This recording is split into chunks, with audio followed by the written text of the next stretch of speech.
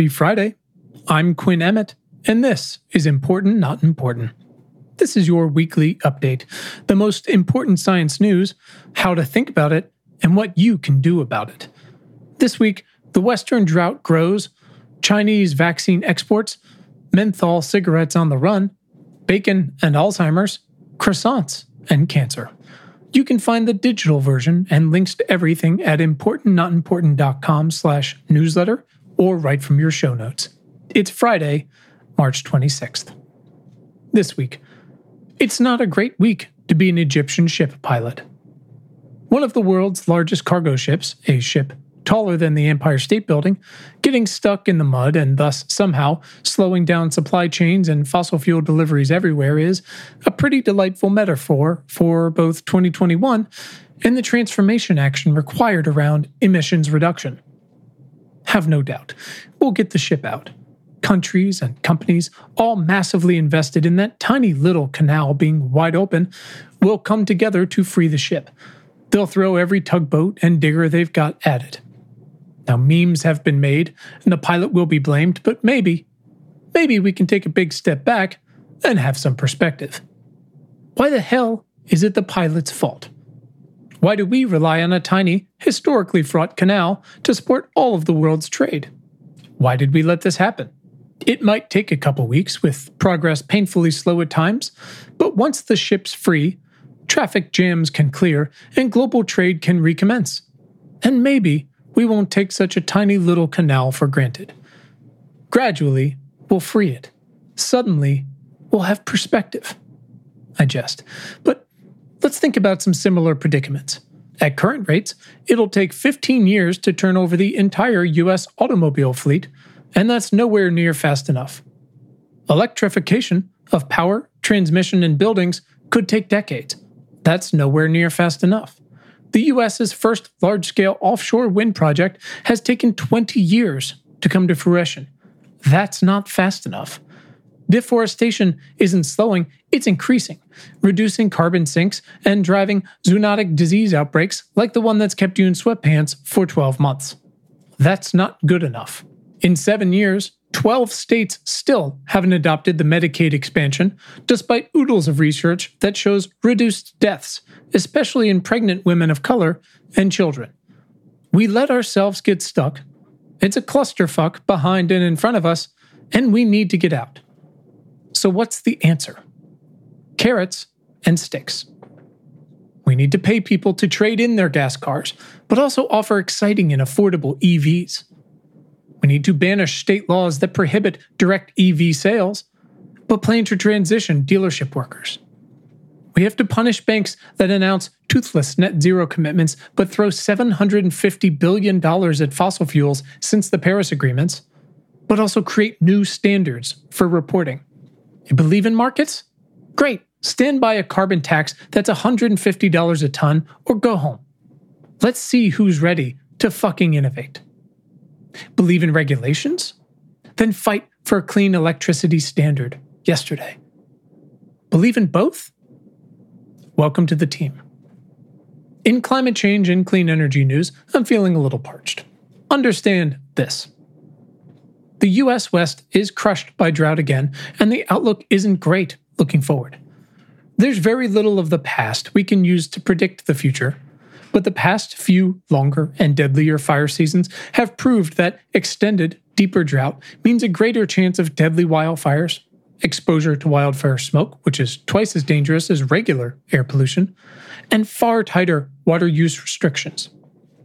Now, the West is used to dry conditions, of course, despite solid thinking that much of the West was actually colonized during a uniquely wet moment in time. But population growth and agriculture supply chains means we haven't seen anything yet, as drought begets drought. What it means.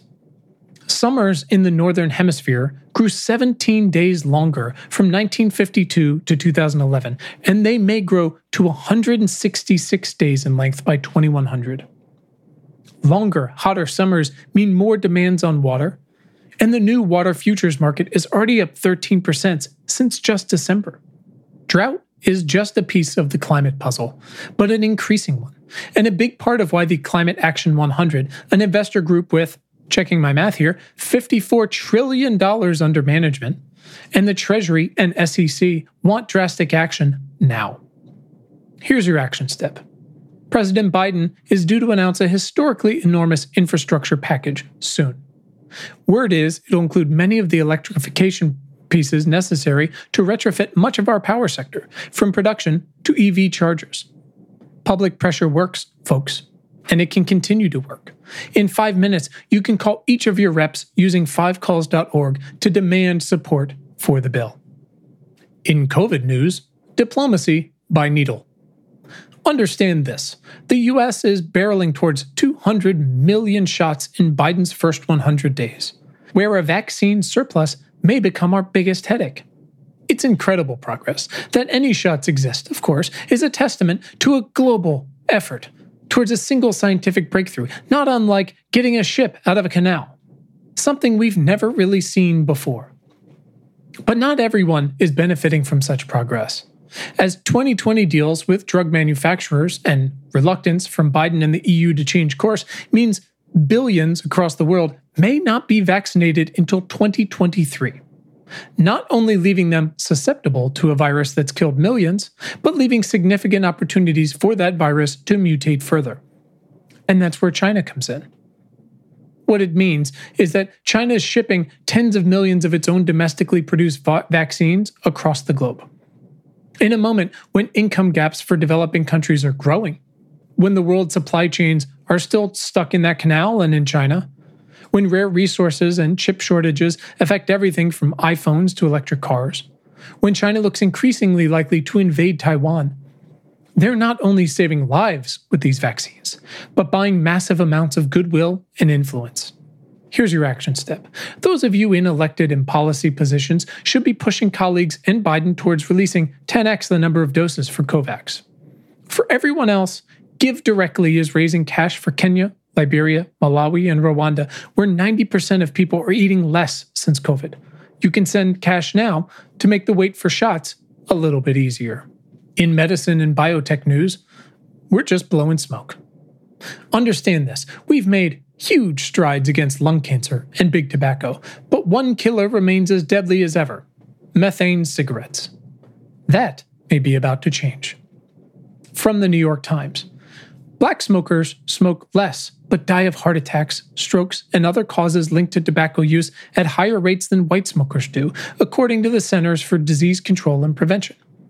And 85% of black smokers use Newport, Kool, and other menthol brands that are easier to become addicted to and harder to quit than plain tobacco, according to the Food and Drug Administration. More than 120 localities have already enacted bans of flavored tobacco products, including menthol cigarettes, according to the Campaign for Tobacco-Free Kids. The African American Tobacco Control Leadership Council is running an anti-menthol campaign with Delta Sigma Theta, a historically black sorority, and others. The council is also a plaintiff, along with the Action on Smoking and Health, in the citizens' petition that forced the April 29th deadline for the FDA to say whether or not it will ban menthol. Now, what that means. Big tobacco, as we know, has a long, complicated, and very racist history in the U.S., and as we've seen, it will not go quietly. Powerful elected officials on both sides of the aisle take money from tobacco companies. Here's your action step. Take action with and donate to the highly rated Campaign for Tobacco-Free Kids. In food and water news, there goes the bacon. Understand this.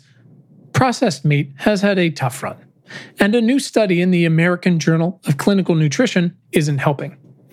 From Gizmodo, the study found a link between greater consumption of processed meat and higher rates of Alzheimer's disease and other forms of dementia. About 2,900 cases of dementia were diagnosed in the entire group during an average 8-year follow-up period. And then when the researchers tried to account for people's diets, they found a clear association between processed meat and the risk of dementia, but they didn't see the correlation when it came to other types of meat. What it means. No one study is conclusive, especially when it comes to diet. And bizarrely enough, the risk of dementia decreased slightly for folks who ate unprocessed meat. What the fuck? But here's the deal. Red meat is a massive piece of the systemic climate and health puzzles. Drawdown ranks tropical forest restoration and plant-based diets as two of the most effective ways to reduce emissions. Here's your 2 action steps. Struggling to transition to plant-based diets? Check out the Meatless Monday campaign to find a way to help do that. And then donate to the World Resource International's Global Restoration Initiative to stop deforestation. In artificial intelligence news, Croissants to Beat Cancer is a campaign I can get behind. Understand this, there have been a few famous accidents in science history. 1. Radio astronomy. 2. Microwaves. 3. X-rays. 4. Ultron. 5. Penicillin. 6. Viagra. 7. Teflon. 8. Machine learning that was intended to differentiate between croissants and bear claws that can instead find cancer cells. What it means. Look, I've been harping on people that pastries can save lives for it feels like eons, but finally, here we are. Here's your real action step. The future's coming fast, folks. I mean, that's the entire ethos of this newsletter. Subscribe to the AI Ethics Brief from the Montreal AI Ethics Institute to stay up to speed. And here's your roundup. It's like SimCity, but for preventing mass death. Use the excellent En-ROAD simulator to tweak global emissions reductions. Pollution is shrinking penises and sperm counts. Paging Clive Owen. Moderna vaccine testing on kids from 6 months to 12 years is finally underway. There is a very tiny and very adorable car that also is now the best-selling EV on the goddamn planet. Sorry, Model 3. Related, the market for EV charging infrastructure is enormous, and we are way behind. Can Volkswagen leapfrog Tesla's network in the US? India wants to jump ahead in going net zero. There are 6 charts in our newsletter showing how insanely difficult that may be. Question: what will the world fight over in an area of green energy? Answer: plenty. The Moms Clean Air Force organization has an awesome video showing exactly how pollution harms the body. We're entering sci-fi territory, and not in a fun way. Is it time to put cash towards solar geoengineering? And finally, our new section, Podcasts in the News. Dr. Catherine Wilkinson was featured in Pop Sugar's Unstoppable Women in Climate Justice lineup. Representative Sean Casten introduced a bill to cut industrial emissions. 500 Republicans have ties to the Capitol siege, and Amanda Littman is using her platform at Run for Something to take them down one by one. That's it for this week. To go deeper on any of the news or to find your action steps, go again to importantnotimportant.com/newsletter. Thank you, as always, for being a part of our community, and thanks for giving a shit. Have a great weekend.